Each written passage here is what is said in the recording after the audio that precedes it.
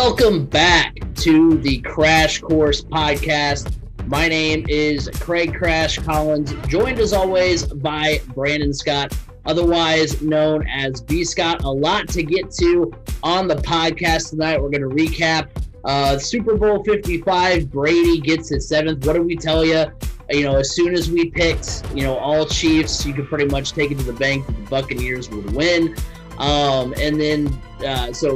talk about that game there. We'll also talk about the NFL offseason, more specifically for the Indianapolis Colts. We'll also talk about Peyton Manning going to the Hall of Fame, as well as the return of NCAA football. So a lot to get to tonight, B. Scott. Yeah, it's a packed show, a variety show tonight, more so than it has been as of late. That's a good sign. Yeah, there's a lot to get to, so let's go ahead and get right to it here. Of course, Super Bowl 55 is in the books. Tom Brady and the Tampa Bay Buccaneers are world champions, so it kind of rounds out this 2020 sports year of, it's 2-2 Tampa Bay and LA. LA won the NBA Finals and the World Series, and Tampa Bay wins the NFL and NHL. So those two cities are very, very hot in the sports world right now. So to recap the Super Bowl, the Buccaneers led 7-3 after the first quarter. The second quarter is really where the game changed. There were two Buccaneers touchdown drives in this quarter. And here's where, we'll get to it, I think, more in the, once we get through the entire recap. But this is where kind of some questionable things went here and there for the refs as far as that's concerned. First Buccaneers touchdown drive. You have a Tyrann Mathieu interception that's called back due to defensive holding. The Bucs then, their drive ends up pattering out, end up lining up for a field goal, but the Chiefs line up offside, so that gives the Buccaneers a first down. They end up turning that into the second touchdown between Tom Brady and Rob Gronkowski.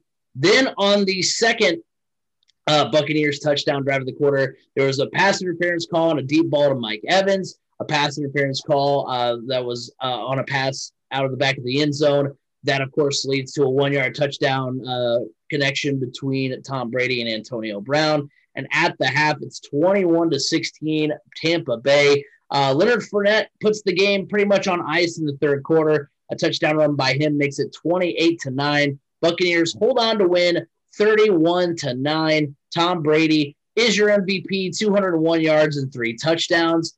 Patrick Mahomes ends up with 270 yards and 2 interceptions. Of course, that's, he's thrown 4 interceptions in his postseason career, all 4 coming in the Super Bowl. He was just basically on the run. I saw a tweet that he ran a total of like 495 yards or something. 497. As far as like just being chased around, it seemed like he was under duress the entire night. And he did connect a lot with Travis Kelce, 10 receptions and 133 yards, I believe, for Kelce. Tyreek Hill wasn't nearly as much of a factor as he was the first meeting. There was also 10 hits on Patrick Mahomes and 3 sacks. We talked about, the fact that Mahomes could potentially get sacked, a number of times because they were missing so much talent on the offensive line. And there you have it. I mean, the Buccaneers get the Super Bowl win. Kansas City, just looked completely out of their element. Yeah, they did. I mean, they looked like they just felt like they could walk in there and just do whatever they wanted. And when Tampa Bay didn't just roll over and play dead for them, because, I guess Tampa Bay didn't care that they were the Kansas City Chiefs and that they were supposed to be the newest dynasty, and that threw Kansas City for a loop. They actually had to fight. And I don't know. They were just totally off.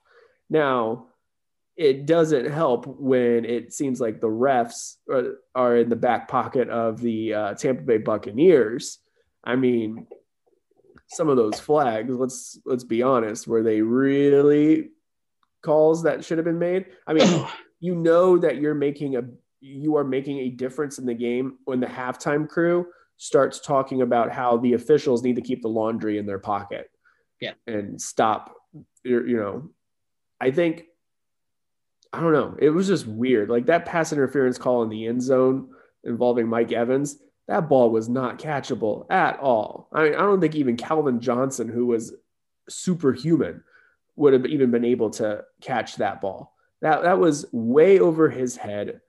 I mean, totally uncatchable. So, and it was just things like that just continued to happen. And then because of that, it got into the heads of the Kansas City Chiefs defense, and they started getting chippy. And I don't know. Overall, I think I would rate this Super Bowl maybe like a 4 out of 10. That's fair. I'll be honest. I told you a few minutes into the second half, I turned it off and I was like, you know what? I value my sleep over forcing myself to watch this entire game. Yeah, I mean, it makes sense. And, I tweeted about it, after the first half. It's like, look, Kansas City played terribly. They didn't play very well at all. Obviously, they really missed, having their 2 starting offensive tackles. Obviously, those are really, important positions on the offensive line when you're trying to control an edge rush like the Buccaneers have with Shaq Barrett and all those guys. So, it makes sense that there was a lot of issues in that regard. And Kansas City stat-wise, you look at the stats after the game, it doesn't look awful, but it definitely, a lot of those stats were made also in garbage time when, the Chiefs were just trying their darndest to get back in the game, and they just couldn't do it. But, yeah, I think the penalties, going back to the penalties, I'm not going to blame – I'm not going to say that the refs were trying to hand Tom Brady another Super Bowl. So, for whatever reason, or, they were in the back pockets of Tampa Bay.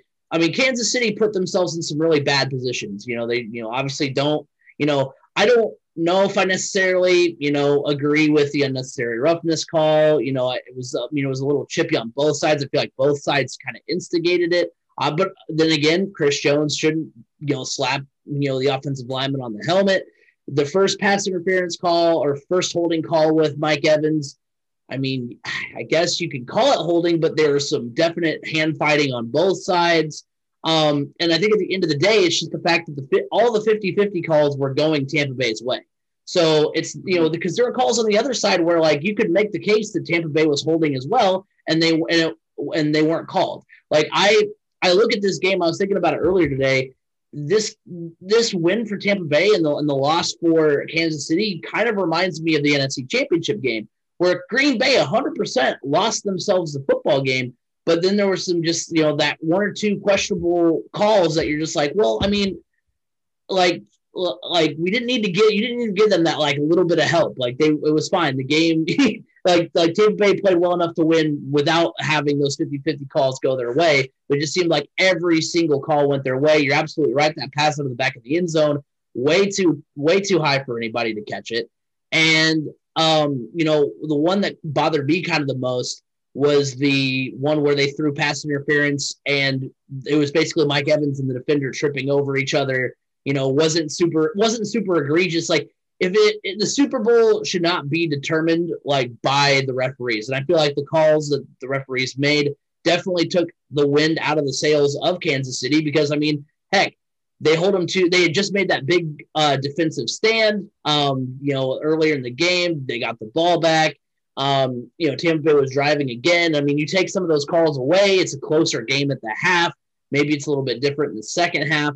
But I think that definitely, while Kansas City, again, didn't play good enough to win, you can't make the argument that those calls didn't take the wind out of their sails, didn't, completely, take away their momentum, because any momentum they had, I mean, because what are they supposed to do? At the end of the day, what are they supposed to do when literally any time they get close to a receiver, there's a penalty thrown? So again, and if those penalties on their defense did nothing to keep their offense out of the end zone. Right. I mean, you got to realize their offense did not cross the goal line a single time. Right. All game. So. Yeah. So, I mean, so like I said, I mean, it's one of those things where it's just it just kind of stinks that the referees had that much of an impact. But at the end of the day, I mean, hats off to the Tampa Bay defense. I mean, if you could give Tom Brady, you win your 7th Super Bowl, you throw for 200 yards, you get 3 touchdowns, you're going to get the MVP. But I mean, I don't know who you would have given it to on the defense. And I know you can't give it to the entire defensive unit, but they were the real MVP of that Super Bowl because, like you said, they kept Kansas City out of the end zone, which, you don't see, really at all, with that Kansas City team. They forced 3 field goals, which no matter what happens on the other side, I mean, you can't kick 3 field goals, when you're driving down and expect that to, because honestly, it's not like they were, not executing in the red zone and they were chip shot field goals. I mean, Kansas City a lot of times wasn't even getting close. You also have drop passes by like your sure-handed guys like Kelsey and Hill. So like that didn't help them either. And so the defense of Tampa Bay is the real MVP of the Super Bowl because they, played outstandingly well and they did what they had to do. What's nice is that when you look at this Super Bowl, it really kind of shows you what the Colts really need to become a legitimate Super Bowl contender. And because everybody goes, oh man, if the Colts had Tom Brady, we would have been right there. Yeah, we may have been, but you look at what Tampa Bay was able to do and how they were able to do it, you just realize that, hey, the Colts really, this is what they still really need to be able to take that next step to be a true legitimate Super Bowl contender. Yeah, absolutely. And, so there it is, the Super Bowl, it's in the books now. Of course, we got to see, I think at the end of the day too, we got to see something truly, I don't really know what like you could compare it to otherwise. I mean, this would be like if you saw Michael Jordan and LeBron James. It'd be like if Michael Jordan. That's what I said prior to the game. I was talking to my dad and I said, this is like Michael Jordan and LeBron James going at it. Right. It'd be like if Michael Jordan was on one of those Spurs teams, like when LeBron was young and on the Cavaliers and Michael Jordan's on the Spurs, with Duncan and Ginobili and all of them. And, where it wouldn't be completely, it wouldn't be won completely by Michael Jordan, but you'd look back and you'd be like, man, those are basically the torch getting passed. And I mean, the one thing I didn't like about that whole narrative was the fact that, like, after the game, Tony Romo was like, well, I mean, if it was 6-2, in terms of Brady and Mahomes, then Mahomes might catch him. And, but now that it's 7-1, I don't know if it's going to be caught. Like, I don't think 7 Super Bowls or even 6 is going to be close. But I mean, Patrick Mahomes is still going to be in plenty more Super Bowls and going to lead the Chiefs to at least 1 or 2 more. You at least would like to think. You don't want to take anything at all away from Brady because we now realize it was Tom Brady, not Bill Belichick. And Tom Brady now has more Super Bowl rings, more Super Bowl wins than any franchise in the NFL. Yeah, that's incredible. That is unbelievable. Unbelievable. Yeah, I mean, it's totally insane. And the thing is that, like, I wouldn't be surprised to see him back there next year. Like, I wouldn't be surprised. Because if you think about it, the NFC, because when Tom Brady was with the Patriots in the AFC, I mean, you had Manning to go through. And he had all of their numbers, but he still had to go through, Manning and Roethlisberger and Rivers and all those guys. Whereas, I mean, you still have to go through, like, Aaron Rodgers, but, like, who else in the NFC are you really scared of? I mean, the teams at the top, the Saints, aren't going to have Drew Brees anymore. They're going to be trying to figure it out between Jameis and Taysom Hill. You would like to presume. You've got, obviously you've got Rodgers there. You've got, you got Russell Wilson, but in the Seahawks, although they haven't really been the same team really in the last few years, at least when it's mattered. So, I mean, it wouldn't shock me to see them, the Buccaneers, back in the Super Bowl next year. I think we got to look at this as seriously one of Brady's best Super Bowl runs, because to get there, he had to go through Drew Brees. He had to go through MVP Aaron Rodgers. He had to go through Patrick Mahomes. I mean, when you look at the quarterbacks that he had to go through, it's probably the best raw lineup of quarterbacks that he's ever had to go against in a playoff run. Right. I mean, like you said, when he was with the Patriots, there was maybe one quarterback that was worthy of the challenge, Peyton Manning or, Patrick Mahomes in the past, or, but never had, when you look back, I mean, maybe Ben Roethlisberger, but still, this is probably the toughest gauntlet that he's had to go through to get there. Now, what concerns me for the Tampa Bay Buccaneers going forward is that, yes, they do have some cap issues and they are going to lose some guys. More importantly, like Shaq Barrett may not be back with them. Offensive lineman Joel Haig, former Indianapolis Colt, he could be a potential returnee to the Colts. He only signed a 1-year deal with them down there in Tampa Bay. So they're going to have some decisions to make down there to keep this thing together. I mean, because they have a lot of guys on 1-2-year contracts, and they have a lot of young, talented guys that are needing those extensions. So how do they go about that, keeping the band together? Does anybody walk away in retirement? I mean, obviously Tom Brady's going to play till the day he dies, because he moved down there because he got closer to the fountain of youth, it seems like. And, I mean, seriously, I mean, it just seems like he's getting younger. He's like doing a Benjamin Button on us or something.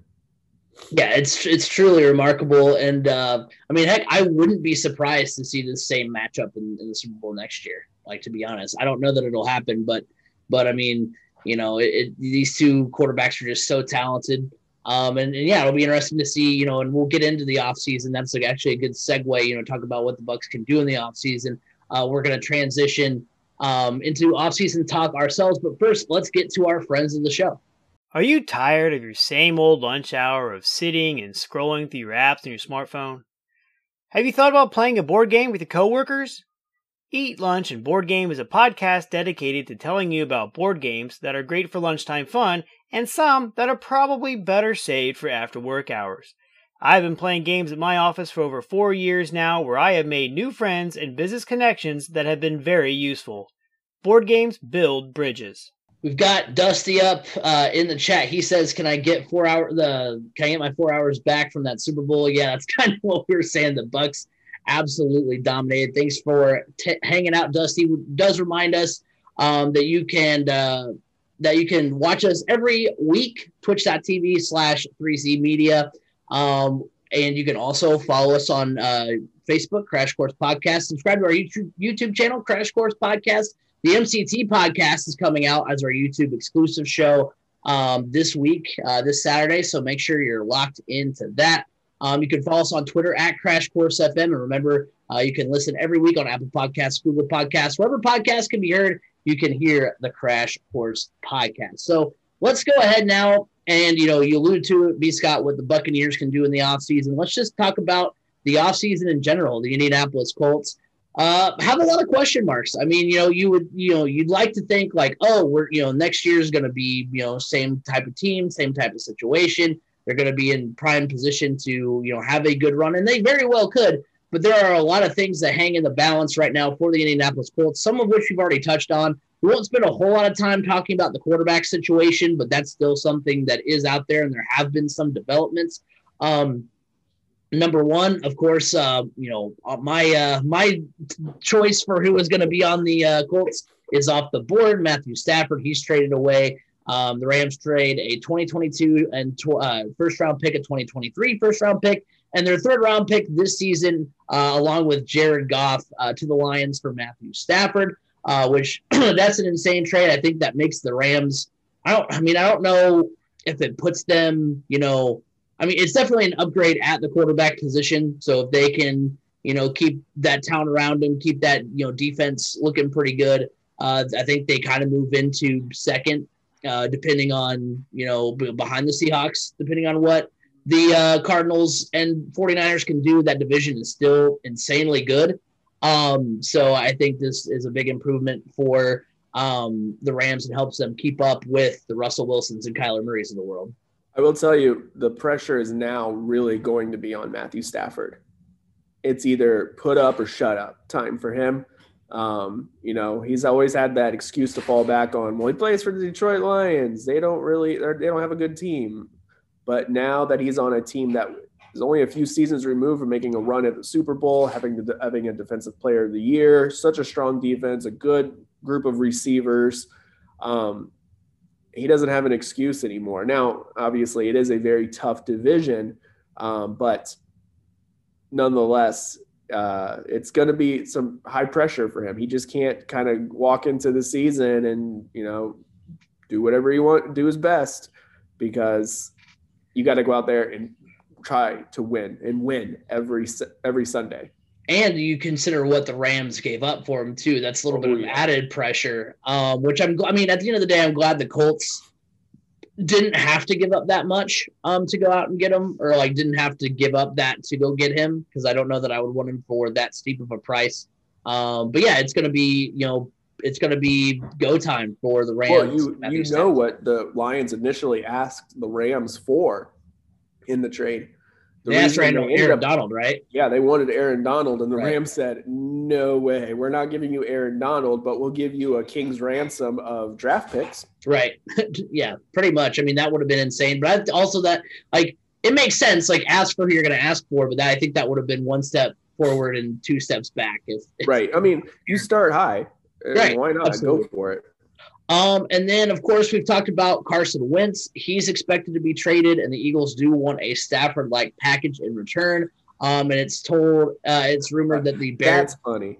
It's rumored that the Bears and the Colts are interested. And I will say this, B. Scott, that if there's a team that would put out a Stafford-like, package to the Eagles for Wentz, it would be the Bears, who gave up basically, who set their franchise back however many years by, selling the farm to go get Mitchell Trubisky. So, know what's funny? You know who would potentially be included in a Bears trade package? If people have put out articles saying this is what a potential Nick trade Foles? package from the – yeah. That would just be – like Foles, like 3 years removed essentially from being with the or 2 or 3 years removed from being with the Eagles, leading them to the Super Bowl. And he's back as potentially their starting quarterback again. Yeah. What are the odds? You can't escape it. The gravitational pull of Philadelphia to Nick Foles is just immense because he was there. Oh, yeah. Then he was gone. He went to like the Rams, and then he came back, and then he was gone, and then now he's going to come back. That would be absolutely insane. And then I was reading a fan-cited article that said, basically listed off 5 quarterback scenarios, which did include Wentz, as well as Sam Darnold, Matt Ryan, Mac Jones, and Jacoby Brissett, which, Sam Darnold, I don't know that I want Sam Darnold. I mean, I know he's been with a terrible franchise in the Jets, but I don't know. Again, it's kind of like with, it's kind of like the same thing where like, if they went with, Brissett or Eason, where it's like, the Colts are in win now, try to contend for a Super Bowl mode, and that's not a move you make when you're in that situation to go out and get a Sam Darnold who hasn't really done much. Because, heck, you've seen quarterbacks. Look at, for instance. The Jets think they're they need to make a change at quarterback to make them a better team.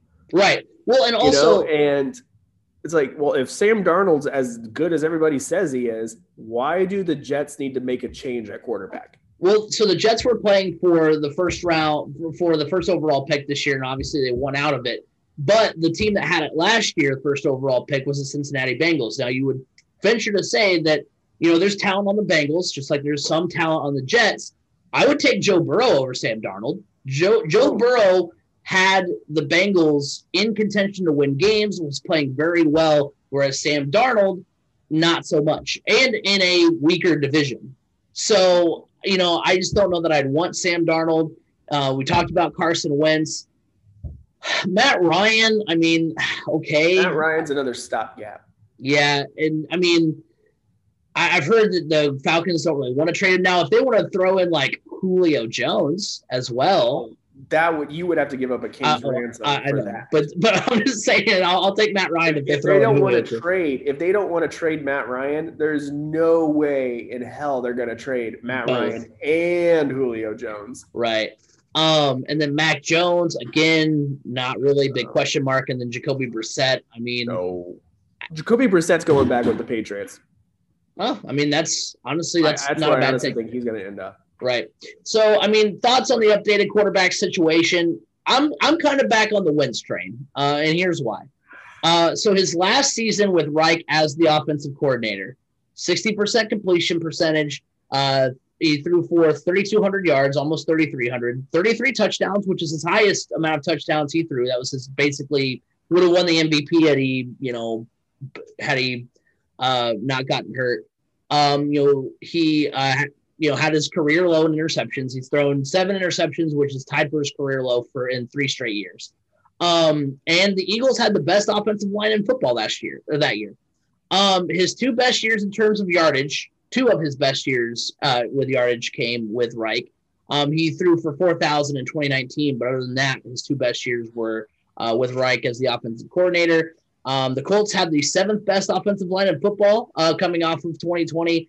And so, like, you put Wentz with his old offensive coordinator where he's had the most success. You put him with a better offensive line than what the Eagles had with, kind of a dumpster fire.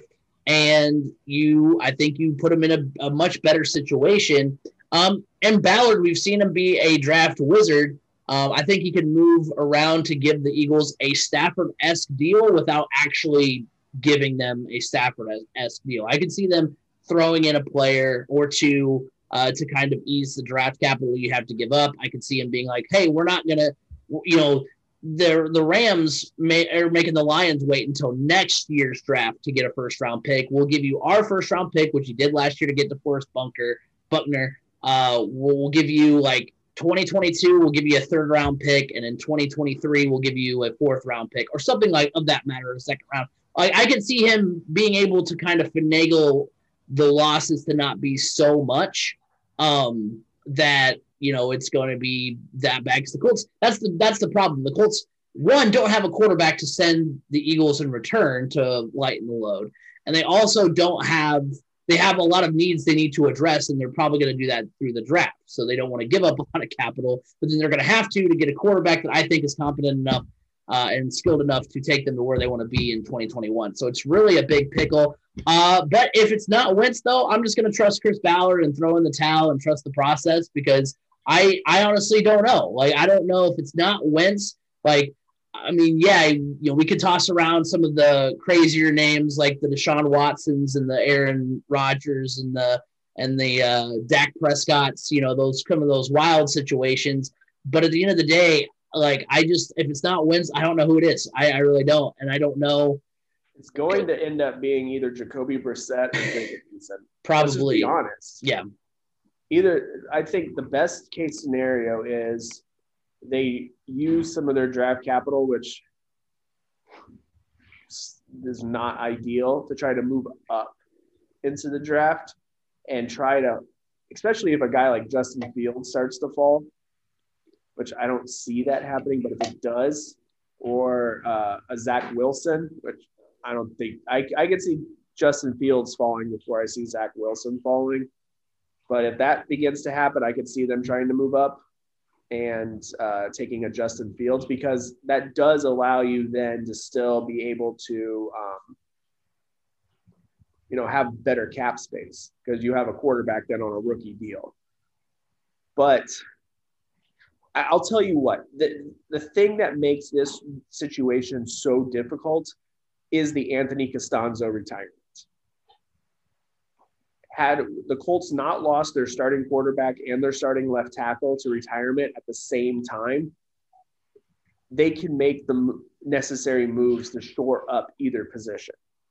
But by losing both, it's really putting them in a tough spot because, as we saw in the Super Bowl, if you do not have a solid left tackle, like the Chiefs were without their starting left tackle, it puts a lot of pressure on your quarterback. That's a very tough position to try to fill. And I know people are like, well, we could just bump Quentin Nelson over. Do you really want to lose his full skill set at guard to put him at tackle? He's not as good of a – he'd be a good tackle, but he's not as good of a tackle as he is a guard. He's a great guard. Right. So I don't want to bump him over. I think people like to think that the offensive line is kind of like the outfield in baseball, where it's like, oh, just put them in left field or right field or center. It's like, no, they're very different. Especially when you get to the pros. Right. And so it's not like, because you could do that. You see that a lot of times in college where they move them over from guard to tackle and that kind of thing. But yeah, it's very different. Huge difference to go from interior line to the outside. It's a big difference. And yeah, I mean, that's why you see them graded out differently, even in the draft. They're tackles and they're guards, or outside line, inside line. And, it's a big difference. Now, if you wanted to bump your center out to guard, that you can see that happening more so.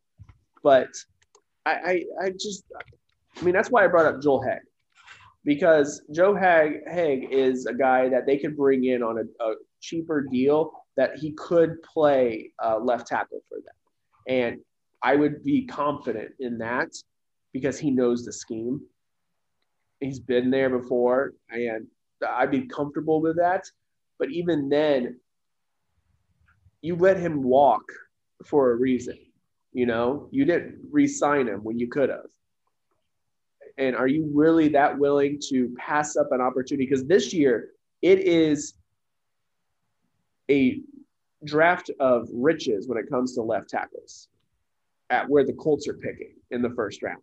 Do you really want to pass up that opportunity, to lose that opportunity to draft your future left tackle of the future? I mean, pretty much every name outside of Sine Powell is going to be there. And I mean, obviously, it's a big gap between him and everybody else, but it's not that big. It's just because everybody else is so needy for quarterbacks or wide receivers or anything else this year that these really talented tackles are going to drop to the Colts. And do you really want to lose out on your first round pick to try to trade for a Carson Wentz who potentially could be who has a likelihood of being a bust? I don't know. I do not know. Whereas if Anthony Costanzo decided to still continue to play, yeah, maybe you take that risk, you know. But now with having to fill both of these positions, and these are cornerstone positions on the offense. I mean, obviously quarterback, duh, but left tackle is one. That's why you never see left tackles really move in free agency. I mean, this year there might be a chance because there's some teams that are really cap needy that are going to have to not be able to re-sign somebody. So there's going to be options out there like a Trent Williams or a Alejandro Villanueva. I mean, there's going to be options there, but they're a little bit older. They're going to be a little bit more expensive than saying a Sam Cosmi or Christian Darrisaw or an Alex Leatherwood. Any of those options are going to be really good options based off of the rookie contract, and they'll be around for a lot longer. So it really makes for a tough offseason because it's like, well, if we go this route, we lose out on all of this. And if we decide not to go this route, we may not get our quarterback. And so I don't know.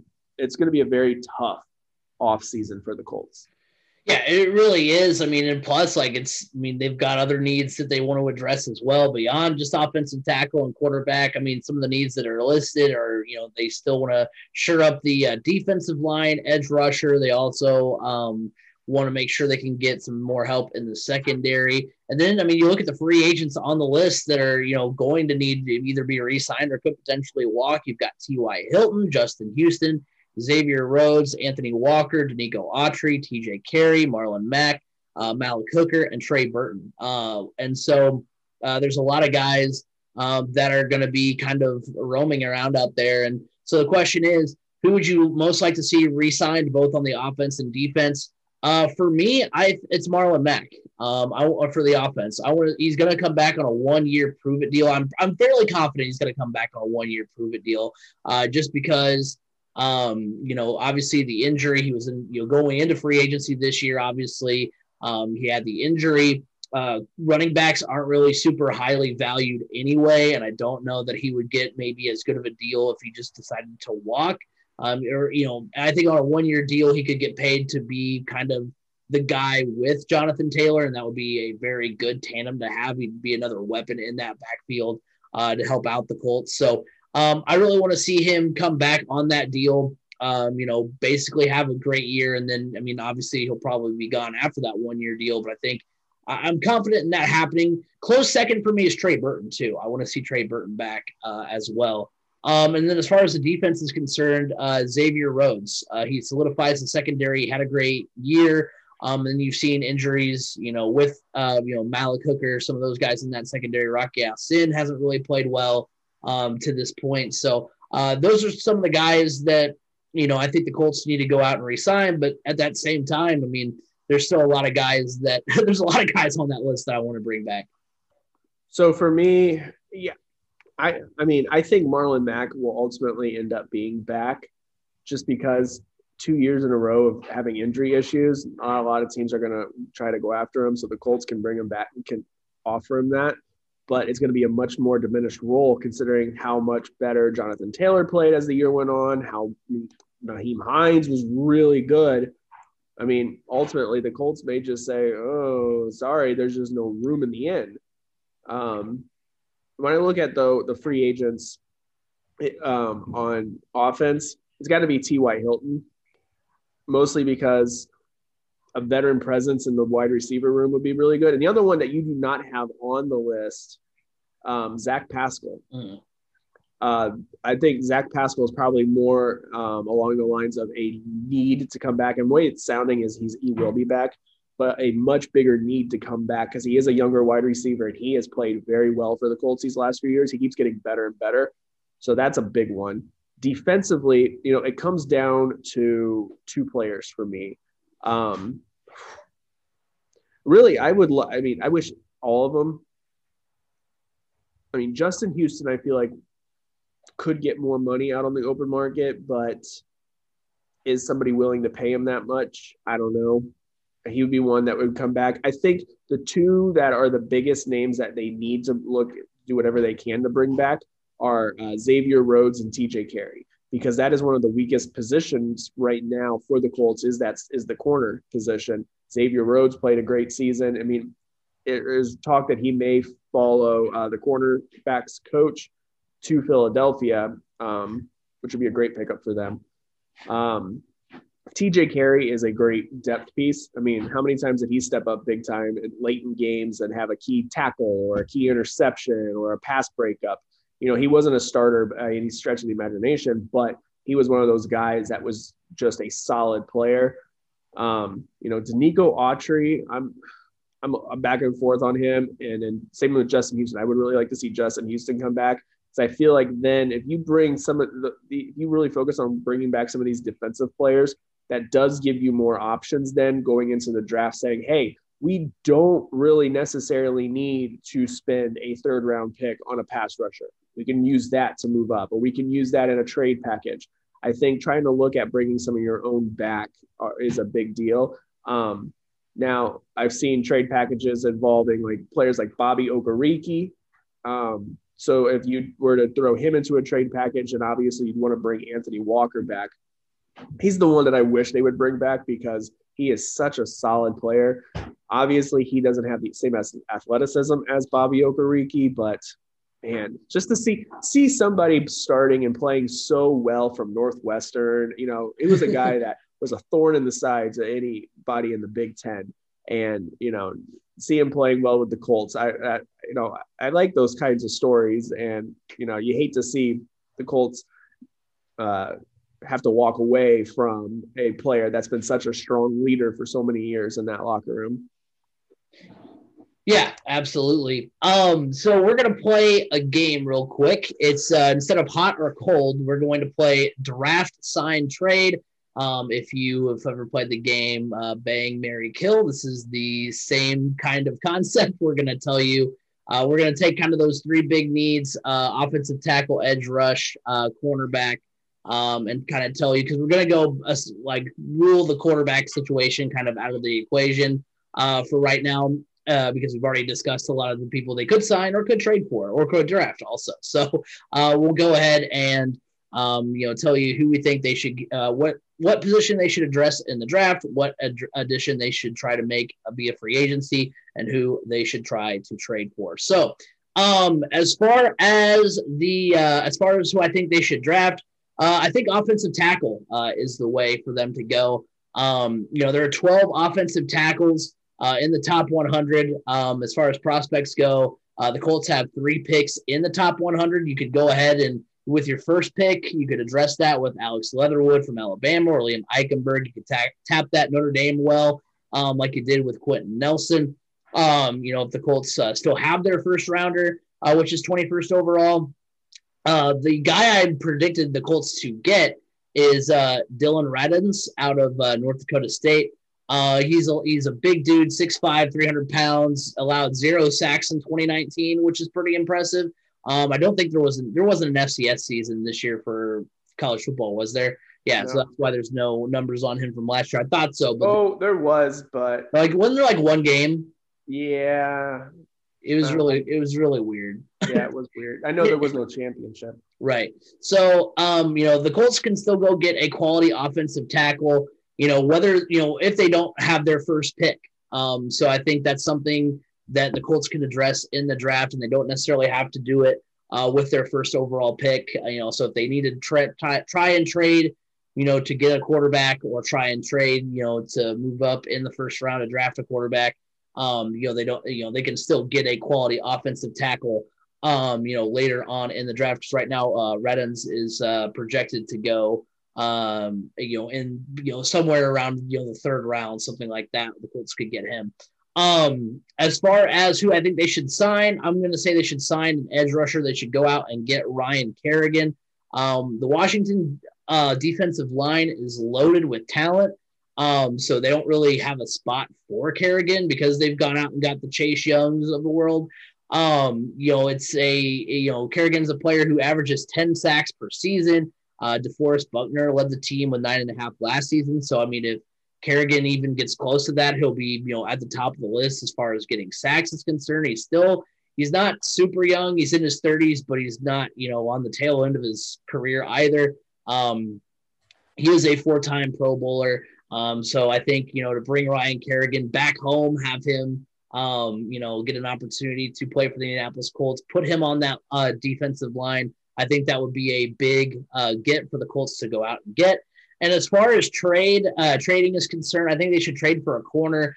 I don't really know who's out there to trade for. So really the only guy that was listed that I could find was Stephon Gilmore. The Patriots tried to shop him last year at the trade deadline. They wanted a first-round pick. He would be a 1-year rental, but it would be kind of that stopgap situation to get you to next year when where your needs can be addressed a little bit more easily. You won't necessarily have so many needs because you'll be addressing, your offensive tackle and your quarterback and all that stuff. It shouldn't be as a, stressful and crazy offseason as this offseason, because you will have hopefully, somewhat of a plan at quarterback. You will have drafted your next offensive tackle to replace Anthony Costanzo. So, you'll have your line shored up maybe a little bit better on the defensive side. So you can go out and get a cornerback like Stephon Gilmore on a 1-year rental. The Pats do want a draft pick. You could trade your first rounder for him. That's what the Patriots wanted at the deadline. But tight end is also a need for the Patriots. So you could also trade Jack Doyle and like a third rounder to the Patriots for Stephon Gilmore. We've seen the Patriots want to get rid of, players sooner rather than later. So, at the end of the day, if you don't get a first rounder for them, they might be good with like a second or third rounder and a player in return for that, especially if the Colts can go out and re-sign Trey Burton. That makes that a little bit easier as well. Draft an offensive tackle, sign a edge rusher, Ryan Kerrigan would be awesome, and then trade for a corner to address that need. So kind of a fun fact. Anytime that there's a quarterback coming out of the FCS from North Dakota State, that's going to be drafted up high, he always has a really solid offensive lineman that's coming with him. Carson Wentz, Joe Haeg. Potentially a reunion of Carson Wentz and Joe Haeg here in Indianapolis. That's a potential. But I do like the drafting of Dylan Radins from North Dakota State, because you can get him later. And because of that, the Colts could actually use their first round pick, second round pick, or whatever they need to do to move up and draft his quarterback from North Dakota State, Trey Lance. Option. That is an option. Trey Lance is very much considered to be almost like a Patrick Mahomes type player. Maybe not on the same level, but similar traits. Kind of like a Jordan Love, which everybody wanted the Colts to draft last year. Sign, I'm right there with the Ryan Kerrigan signing. I'm not sure who else is out there right now free agency wise. I mean, I guess for now you could go Dak Prescott because he's not officially franchise tagged or anything. But, Ryan Kerrigan would be a great fit, mostly because he is getting up there. He's getting older. He's not old by any stretch of the imagination. I mean, he's my age. And I guess we talk about how old I am. But Ryan Kerrigan would be a good fit because Ryan Kerrigan played linebacker most of his time with Washington. While he was at Purdue, though, he was a D end. And now that he's getting older, coverage skills just aren't there. Coverage skills were never really there for him to begin with. That's not his bread and butter. So, I mean, he still had a very successful career in Washington being a linebacker, but being able to come to Indianapolis, be closer to home, and be able to put his hand back in the dirt or the carpet here in Indy, that would be a really good move for him. And I could really honestly see that happening with just how close he is to his home. So that would be one I would look at as well. I'm not sure who else is out there because I haven't really looked at it too much beyond quarterback because that's such a big deal right now. Mm-hmm. The other name that keeps popping up for the Colts at edge is Bud Dupree from Pittsburgh. He's going to be available. Just trying to think who else is out there free. I mean, everybody wants, the other big one. If they don't go defense signing wise, look for them to try to potentially sign if they don't bring back T.Y. Hilton, but Curtis Samuel, a wide receiver from Carolina. He's a much younger T.Y. Hilton prototype, and he just needs a change of scenery. I mean, he's a very, very talented player. I mean, this is a guy that single-handedly carried Ohio State to a victory over Michigan a few years ago. He's only 24 years old. He'll still come cheap because he hasn't put up great numbers in Carolina, but Carolina's really kind of struggled all across the board. He had a couple of big games here and there. He did. But they struggle at quarterback. Yeah. So of course, not like the Colts have a quarterback right now, but that would be a guy that if the Colts decide not to re-sign T.Y., they could get a cheaper option with Curtis Samuel. I'm actually more for them signing Curtis Samuel than re-signing T.Y. Hilton, to be honest. Trade? I don't know. I mean, Matt Ryan. I mean, I don't feel like they're going to trade for a 1-year rental. They're going to give too much away for a 1-year rental in Stephon Gilmore. But they're let's say they preserve their first or second round pick. If they can be guaranteed that he would sign an extension with them. See, I don't even because let's say you lose Xavier Rhodes. They would try to trade for him at the deadline. They're not going to try to trade for somebody like that in the offseason. Right. Well, the Patriots wanted a first rounder for Stephon Gilmore at last year's deadline. So that obviously because he's still on the Patriots, the entire league passed on that. So they know they're not going to be able to get a first rounder. The Colts could, depending on what they do at quarterback, because I mean that's really honestly the first domino to fall, and will be the first left tackle. Right. So, but I mean more or less quarterback though, because if they come out and they say, you know what, we've decided. We've re-signed Jacoby Brissett. He will back up Jacob Eason.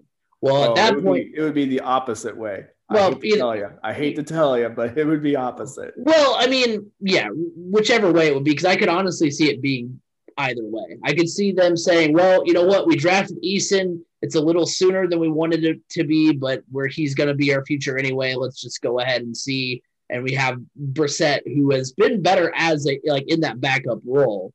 That he has been as a starter. We'll put it, or I could also see them do that where they're like, hey, Jacoby Brissett, we know what we have with him. It's not always super great with him. But I still contend that Jacoby Brissett, has been thrown into some really bad situations and was injured the second half of the season that he got his second opportunity to start. Let's just put it this way. If it is Jacoby Brissett, the Colts will go out and they'll probably re-sign Marlon Mack. They'll try to re-sign T.Y. Hilton and they'll sign Curtis Samuel. And they're going to hope that Paris Campbell's healthy because they're not going to be able to throw the ball deep too often. So they're going to need these athletic guys to get in there and make plays on their own. So look, even a player for the Colts, they could trade back if they wanted to and say, hey, we'll sign Joe Haig or we'll sign Trent Williams or Andre Villanueva at left tackle. We'll trade out of the first round, pick up some more draft capital, and early in the second round, take a guy like Rondale Moore that can create his own space and create plays on his own. because if you're going to bring back Brissett and have him be your starter, you need those playmakers that can create for themselves rather than just stretch the field. Right. And that's the types of players that you're going to see with Curtis Samuel, Rondell Moore, and T.Y. Hilton. But once that quarterback, once the shoe drops on the quarterback situation, then that's when we'll know kind of where they're at. And I think if trading for Stephon Gilmore, I mean, I'm not calling for it to happen by any means. It's just kind of like, hey, here's a guy that's been, thrown around in a lot of rumors. So I needed a guy to fill out the outline on the podcast. So I chose Gilmore. I'm not sitting here clamoring for him to come to the Colts. It'd be a nice addition. It'd be a nice pickup, especially because I'm going to trade for anybody, I'm going to trade for J.J. Watt. You'd be giving up a lot more than you'd be giving up for Stephon Gilmore. Yeah, and J.J. Watt's been way more injured. I'm not saying I don't want J.J. Watt. I don't know. I do. I don't see the Colts trading for anybody other than a quarterback at this point, or a left tackle. I don't see them trying to go and fill the corner need with trade. At the same time, we never thought they would make a trade for like a guy like a DeForest Buckner, right? And they did. Because if let's say Xavier Rhodes leaves to go to Philadelphia, and then let's say the Colts decide, hey, we're going to we're keeping our quarterback situation in house, then that frees you up to go get with all the needs that you have. You can then go out and say, okay, we're going to kind of delay the cornerback need one more year, go out and get Stephon Gilmore for a 1-year rental. If he signs, great. If he doesn't, he helped us. He's still a very capable corner that helped us kind of get to that next season where their offensive tackle situation is fixed. Their quarterback situation is fixed. You would like to think anyway. So that's where that would kind of make the most sense to trade for a guy like Stephon Gilmore. Yeah. I see where you're coming from with it. But speaking of the Colts quarterback situation, the guy who obviously, spoiled us rotten as far as the quarterback situation is concerned, got inducted into the Hall of Fame. That, of course, is Peyton Manning. This is first time on the ballot, right? First ballot Hall of Famer. Right. Mm-hmm. So he is finally in the Hall of Fame. I mean, looking, pulling up the good old Wikipedia page here. I mean, obviously, no brainer.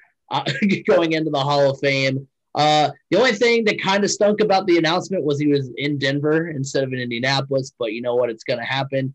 2-time Super Bowl champion, Super Bowl MVP, 5-time most valuable player. He's got, almost 10,000 yards. He's completed 65% of his passes, 539 touchdowns. That's pass attempts. He's got 71,000 yards. 96.5 passer rating, which is like just a notch above what we had this year in Phillip Rivers. I mean, dude was, like I said, spoiled us rotten because we, as Colts fans, have this expectation to go to the playoffs every year. And Peyton Manning was front and center with that whole, situation, getting us hyped up every year to go to the playoffs and be successful. It's a no-brainer. There's not a whole lot to react here because it's not like it's a controversial induction. But at the same time, it's cool to see, it finally happened. Hey, we can always say that Peyton Manning was in the Hall of Fame before Tom Brady. That's one thing that I'm going to hang my hat on. It's because Tom Brady's not eligible yet. Exactly. But he's still first. Dang it. I'll take it. I will take it. He beat Tom Brady finally. But no, so it was cool to see him finally get kind of that, extra recognition. Obviously got, statues of him. He's going to be in the Hall of Fame. Really excited to see him actually get inducted. And, we as Colts fans were spoiled to have one of the greatest quarterbacks of all time, be in Indianapolis. What's funny is that there's going to be so many players from that team and that era of the Colts that are going to be enshrined. I mean, we've already seen Tony Dungy. We've already seen Marvin Harrison. Now we've seen Peyton Manning. I mean, look how many were potentially on the ballot this year alone. Peyton Manning, Reggie Wayne, Edgerrin James. I wasn't too surprised that Peyton Manning was a first ballot Hall of Famer. Let's just be honest. There wasn't much. I mean, when if you see the announcement video, he wasn't surprised at all. When he's shooting that promo for his show on ESPN Plus, and all of a sudden, the outcomes of walking a lot of his former coaches, he knew. He knew. Like, it was like some of these like reactions you see from guys are just like legitimately surprised or like happy. He knew like the sheriff knew. Let's be honest. There was no sneaking up on him. Right. But honestly, I mean, because of that, I was more in tune to wanting to see how Reggie Wayne was going to do. You know, because I was like, well, Peyton's a foregone conclusion. He's first. He's in. I mean, let's just be honest. He's in. But I think Reggie will get his time. He'll get in. You know, he's not a first ballot guy, but he'll get in the next couple of years. You know, for me, like looking back on Peyton's career, I mean, there's just so many things that you think about that we just took for granted, obviously. But I mean, obviously the 2006 AFC Championship game at the RCA Dome, that's a big one. Some personal ones. Like I was in the stands for essentially Peyton's last game with the Colts, that AFC divisional round, I think it was, wild card round. Yeah. Against the Jets. The Colts lost, and that little did we know that would be the last time we'd see Peyton Manning in a Colts uniform, truly, because the next year he was out the entire year with the neck injury. Or I would maybe even say back when I was a sophomore in high school, they used to do, I don't know if they still do, but I was a Riley kid, Riley Children's Hospital, and you could get nominated. You could sign up to be nominated as a Riley kid of the game, and I got selected. So myself, my dad, and two of my friends, we got to go to the game, and I got to go be a part of the coin toss. And, you know, so Bill Brooks, the old Colts wide receiver, Bill Brooks, pushed my wheelchair out to the 50-yard line for the coin toss. And I got to meet Peyton Manning then. But, you know, I think the bigger memory I have of that day was coming off the field, and they were playing the Jaguars that day. And Mark Brunell comes up behind me, grabs my shoulders and said, I was wearing a Colts jersey. He goes, "You're wearing the wrong jersey." And I froze. My dad said, "Well, you should have told him." Well, they give me the right one. But yeah, I mean, there's just those types of things. Why did I expect you to be like, "Screw you, Mark Brunell"? Well, I should have. I should have been like, give me the right one then, you know? I think that's probably what he was expecting. Right. But yeah. Oh, that's pretty. I wasn't surprised at all. And I'm glad Peyton got in and is in. You know, it just solidifies what we all know about him. Yeah. I mean, and, you know, and he is, from what I hear, he is going in as a Colt. He is choosing to go in as a Colt. Nice. That's good. That is great to hear. But you know, for one, from that promo video, I don't know. I'm assuming he's the head of the Hall of Fame or whatever it is. You know, that big guy. Yeah. He comes and he's like the president, right? And he comes in and announces to everybody that gets in. I mean, I don't know what I expected, because I've seen him do those induction induction announcements before, but dude loves football. You can just tell by he loves the history of football. Right, exactly. I was like, man, this dude is I can tell how into football this guy is, and it's refreshing to see when you see some guys are just suits in those types of situations. So it's that was really cool to see. But as far as you know, Peyton Manning memories, you talking about being a Riley kid unlocked the memory for me that I was I remember when the Colts did a training camp for whatever reason in Muncie, you know, at Ball State, and Peyton Manning did not practice at all. He was not out there training. You know, a lot of the guys were out there, you know, signing autographs, you know, going through some drills here and there. But Peyton Manning was not seen at all. And it wasn't until at the very end, he walks out with you know, his whole entire entourage of, you know, people. He had a jersey on technically, but again, like I said, he didn't do anything. Actually, he came out, kind of waved, and then he you know, signed a few people's autographs, which we weren't close enough to, you know, get to him. And then he walked right back in. I was like, man, what a badass. It's kind of same kind of story, but he played a preseason game with the Colts up at Purdue. They played an exhibition game against the Saints, and one of the players in attendance of that game a Purdue football player that was in attendance of that game out on the field, Drew Brees. Wow. I mean, that tells you how long ago Peyton played. Right. I mean, you got to remember, he was the number one pick. I think it was 97? 98, yeah.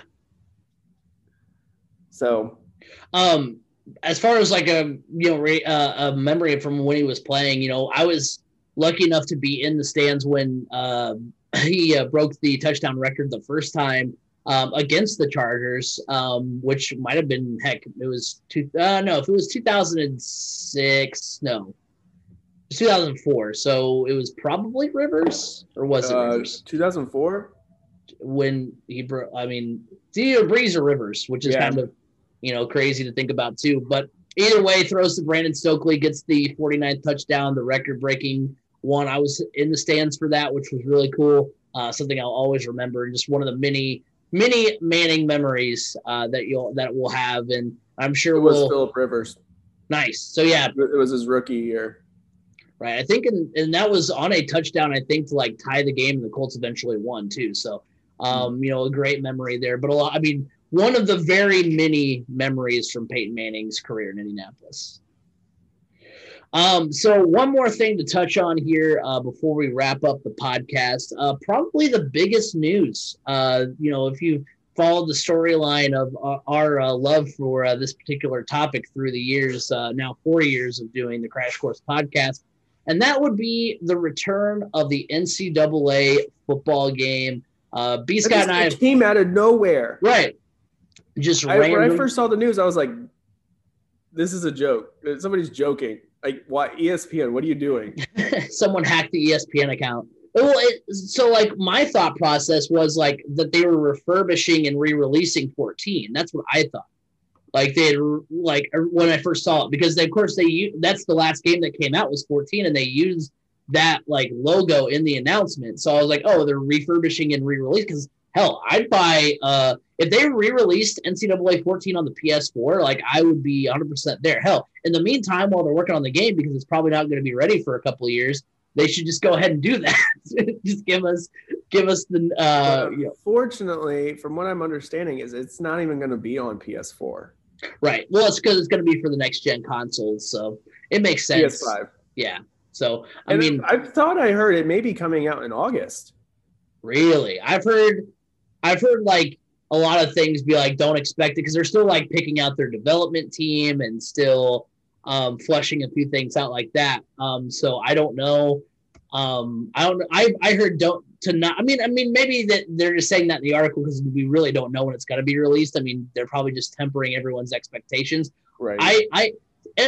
Honestly, it's kind of what I am worried about, honestly, because I am worried because I've gone back and forth. I'm obviously excited. Obviously, we'll be the first one to go out and buy it and all that stuff, and I'm really excited to get the opportunity to have NCAA football back, because I played the heck out of that game back in the day, and I've recently gotten into playing it again a little bit more, and I've enjoyed it, and I'm I miss having a football game to play, because I've stopped buying Madden because Madden's awful. But that's what scares me, because I'm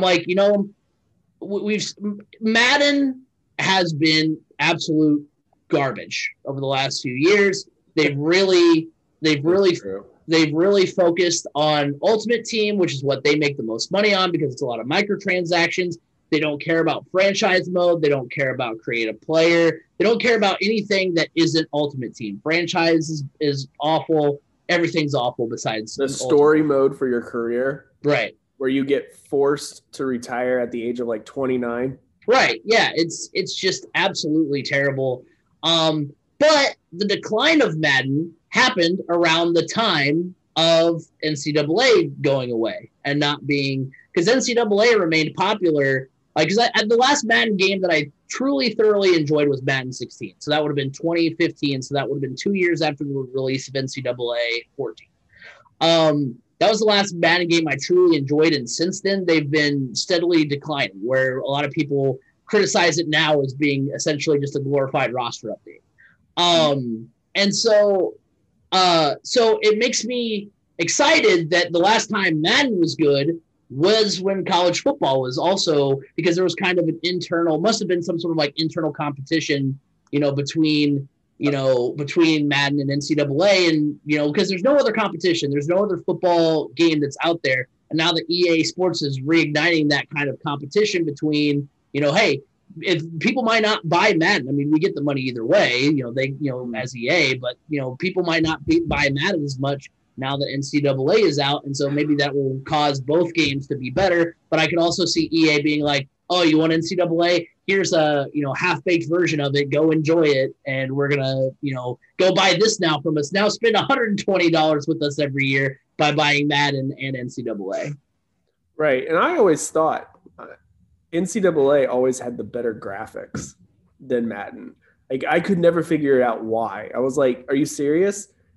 You're coming from the same company at the same time, and NCAA's graphics were just off the chart better than Madden. I am kind of disappointed that they're not going to put it out on PS4 because that's what I have. Yeah. And I don't feel like going out and spending $600, $700 or $600 on a console just for one game. Will I? Yeah, but that's maybe. I don't know. I'd rather buy a new house, to be honest. Let's see, priorities now.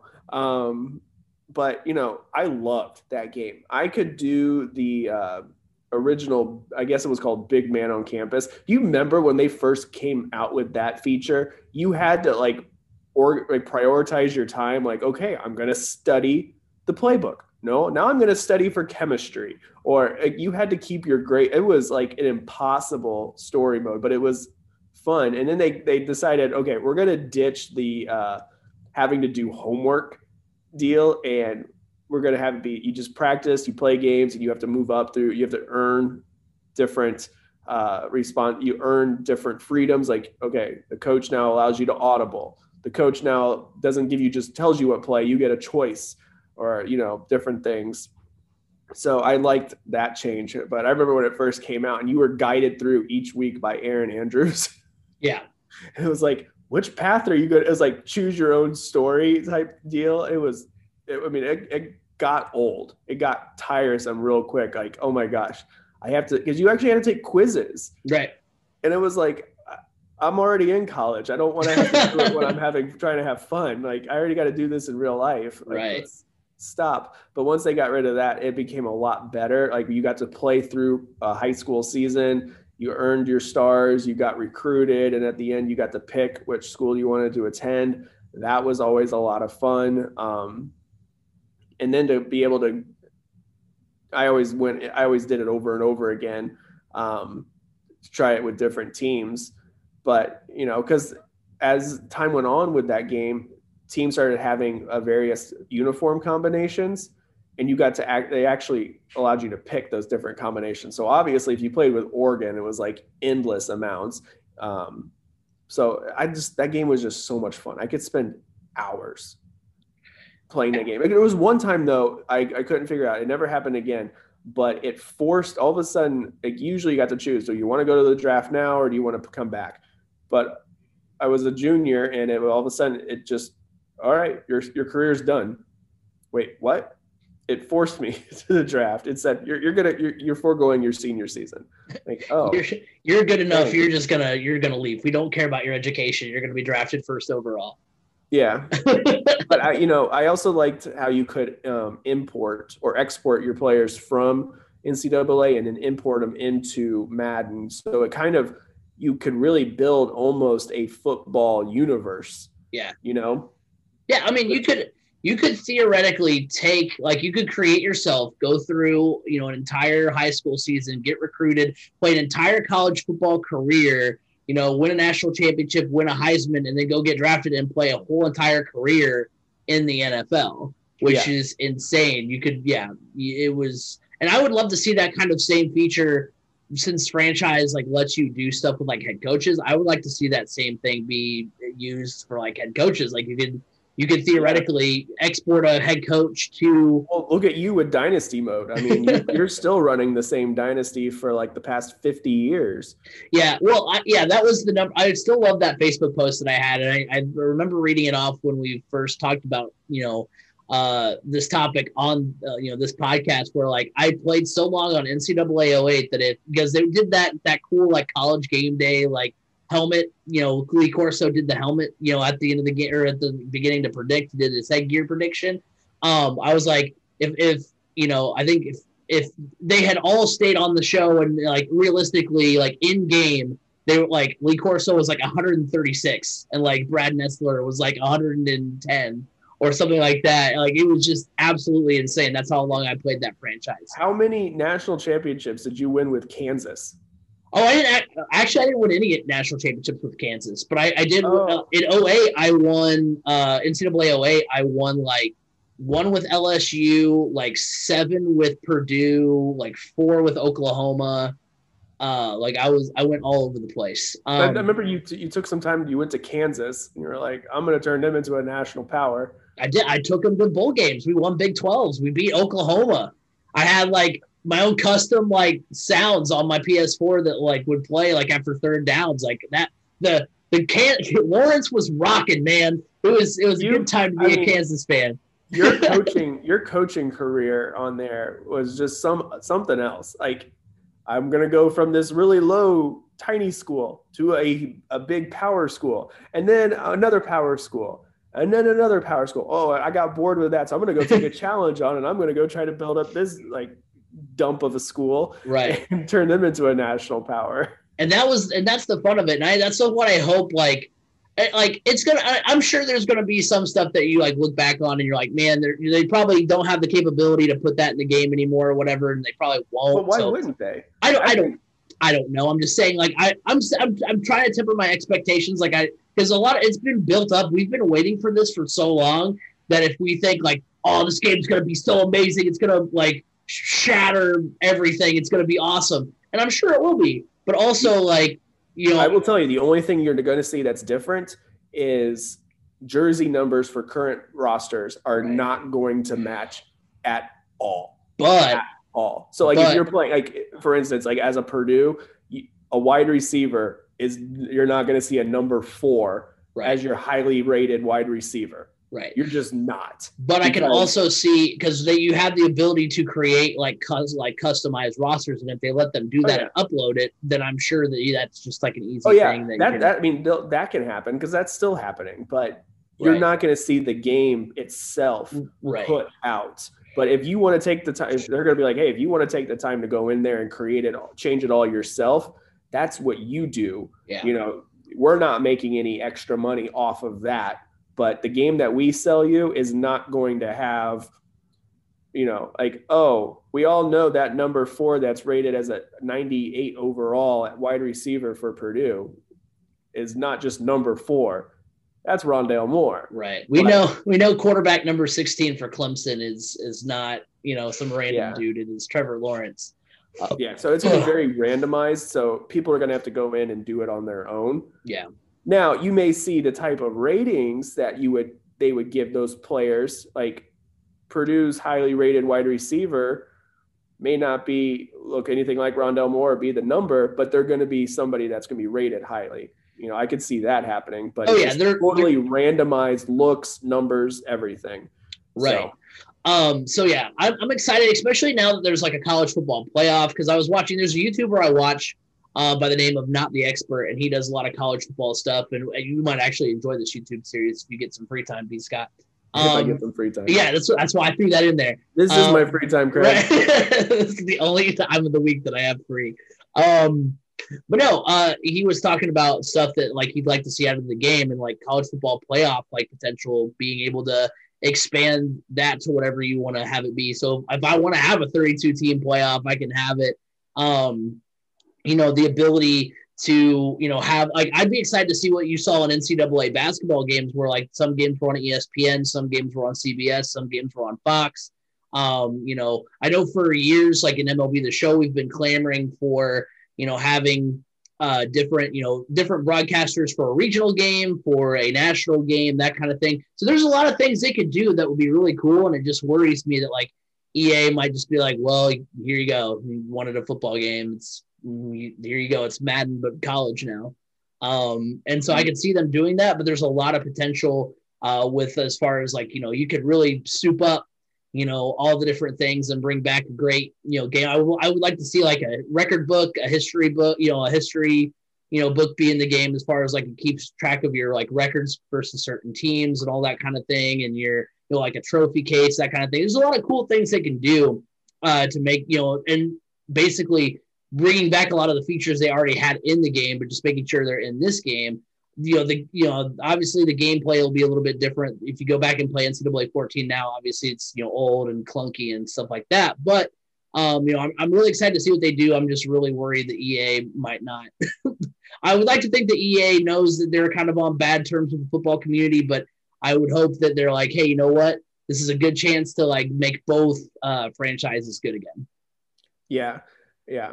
So the day that came out, of course, on a lot of the NCAA accounts, like I currently am running or helping run the baseball account. Right. So people started talking about bring back NCAA baseball. I was like, I could surprise people even remembered that one. Right. I loved that game. So, hey, we started talking about bringing back this football game, and it's finally back. So let's start talking. What's the next game we want to bring back? I want to see NCAA basketball back. Like, because there's like right now, the only sports game that I have like the Maddens that I bought. If anybody's going to bring it back, if anybody's going to bring that one back, it's not going to be EA. It's going to be 2K. And I'd be 100% fine with that. Yeah. 2K it really knows how to run a really good basketball game. Right. So the last basketball game I owned was NBA 2K18. The last Madden I bought was last year's Madden. Like these are like the only game I buy is, year to year that's a sports game is MLB The Show, because they do the best job at, basically having so many modes that you can play, and it always feels like it's, very well thought out. Franchise is always fun. Road to the Show is fun. Diamond Dynasty is fun, and it's not, you can, like, I have my bullpen right this year, Diamond Dynasty and MLB The Show is like Aroldis Chapman on the Reds. I have Mariano Rivera from when he was on the Yankees. I have Eric Gagne from the year that he won the Cy Young, and I haven't spent a dime on the game this year, where you can't say the same about Madden Ultimate Team or NBA's, right. Their version of Ultimate Team. I don't know what it's called, but so my team, my team, sure, yeah, that. But yeah, so like, I would love to see NCAA basketball come back. 2K would do an awesome job with it, because I enjoyed 2K18. I like after a while, there's almost so much in that game that it kind of is overwhelming. So like I could see them bringing that same energy to NCAA basketball, and I'd be here for it. So like I don't want to have an NCAA basketball game. Yeah, because my old high school classmate was on the cover. Yeah. Oh, hey, did you go to high school with the Portland Trailblazer? Mm-hmm. Okay, I didn't know. I was just making sure. I was just saying it because saying they used to make a college game. Weird flex, Pete Scott. We get it. Well, I was just we were talking about it. It just popped like that cover image popped into my head. And I was like, oh yeah, they used to. Yeah, but if there's anybody that would make a good college game, I think it would be the brand or whatever it is that does Road to the Show, because this year in the I think it's Road to the Show 21. Yeah. Or was it 20? It was 21. It's 20. The most recent one. If you do Road to the Show, you actually start off in college. Yeah. And you don't play a college season, but you go to like these draft camps or something. You play you can choose to like, okay, I will go to the draft, or no, I'll go back and I'll do this process again. Right. Because it is very arduous, tedious type process to go through. Because you play like scouting games, where like you'll play for whatever region you play. There's 4 regions. You play against the other 3 regions, and then you decide if you want to be drafted. The only thing that stinks is every year you drop. So which kind of still managed to get drafted by the same team, right? The Miami Marlins. I got drafted by the White Sox. So you got drafted by the White Sox? Yeah. So I'm still middling around in AAA, because I haven't played Road to the Show as much because Diamond Dynasty has been so good, and I used to not play. I love Road to the Show. But yeah, I do too. But yeah, San Diego Studios is the one that does that, and I'd be 100%, down for, like I said, like as long as they do well with these, like if they bring them back and just are kind of half-assed versions, of what they used to be, then I won't be super excited to have them back. But like they brought back NCAA basketball, we can see baseball come back. Heck, I don't know. I mean, I know it'd be right up your alley. I don't know if it's ever happened before, but I'd be down with like some NCAA wrestling if they brought that back. I mean, it's funny. You actually see a lot of people post like covers for NCAA wrestling with some of the top NCAA wrestlers on it. So you see like Spencer Lee or Gable Steveson, people will, make graphics and throw them on a cover every now and again. That would be a fun game. It would be a lot of fun. I think it would be a very tough game to play. Yeah. I think to wrap it up, on that topic, like, it'll be nice to see, like, if it's done right, like this will make sports games, like as a whole, like just better and good again, if they can bring back some of these series, because, we like I said, the only game I buy the only thing I used to play was sports games. I used to play, if it was football season, I'd play Madden. If it's baseball season, I'm playing MLB. If it's, that little gap between the two, I'm playing NBA or, college basketball. And that was it. And now I haven't played MLB The Show in weeks, and I, off and on will play NCAA now that I, have, found dusted off the old PS3 and have that back. But it's been a while since I, had, played a lot of sports games like nonstop, like I used to do. And having those back would just be really, I think it would make, because a lot of these games have focused on the microtransactions, basically, you bought our game, now we want more of your money so you can create your fantasy team and, all that stuff. And they focus so much on that everything else has kind of gone to crap. So if you bring back some of the more pure concepts that you saw in NCAA games, I think you'll get back to having more, you will have better, games in general as far as sports are concerned. Yeah. Well, that will do it for this week's edition of the Crash Course Podcast. Thank you guys all for hanging out. Again, you can watch us every week, twitch.tv/3C Media. You can follow us on Twitter at Crash Course FM. You can subscribe to our YouTube channel, Crash Course Podcast. Remember, the MCT podcast is coming out on Saturday. It's a YouTube exclusive, so make sure you're subscribed there. Also, go like us on Facebook, Crash Course Podcast. And remember, you can listen on Apple Podcasts, Google Podcasts, Spotify, wherever podcasts can be heard. You can hear the Crash Course Podcast. Before we leave, B. Scott, where can they find you? You can always find me on Twitter at Brandon_Scott87. Well, next week we will be back with more, but until then, have a good one, everybody.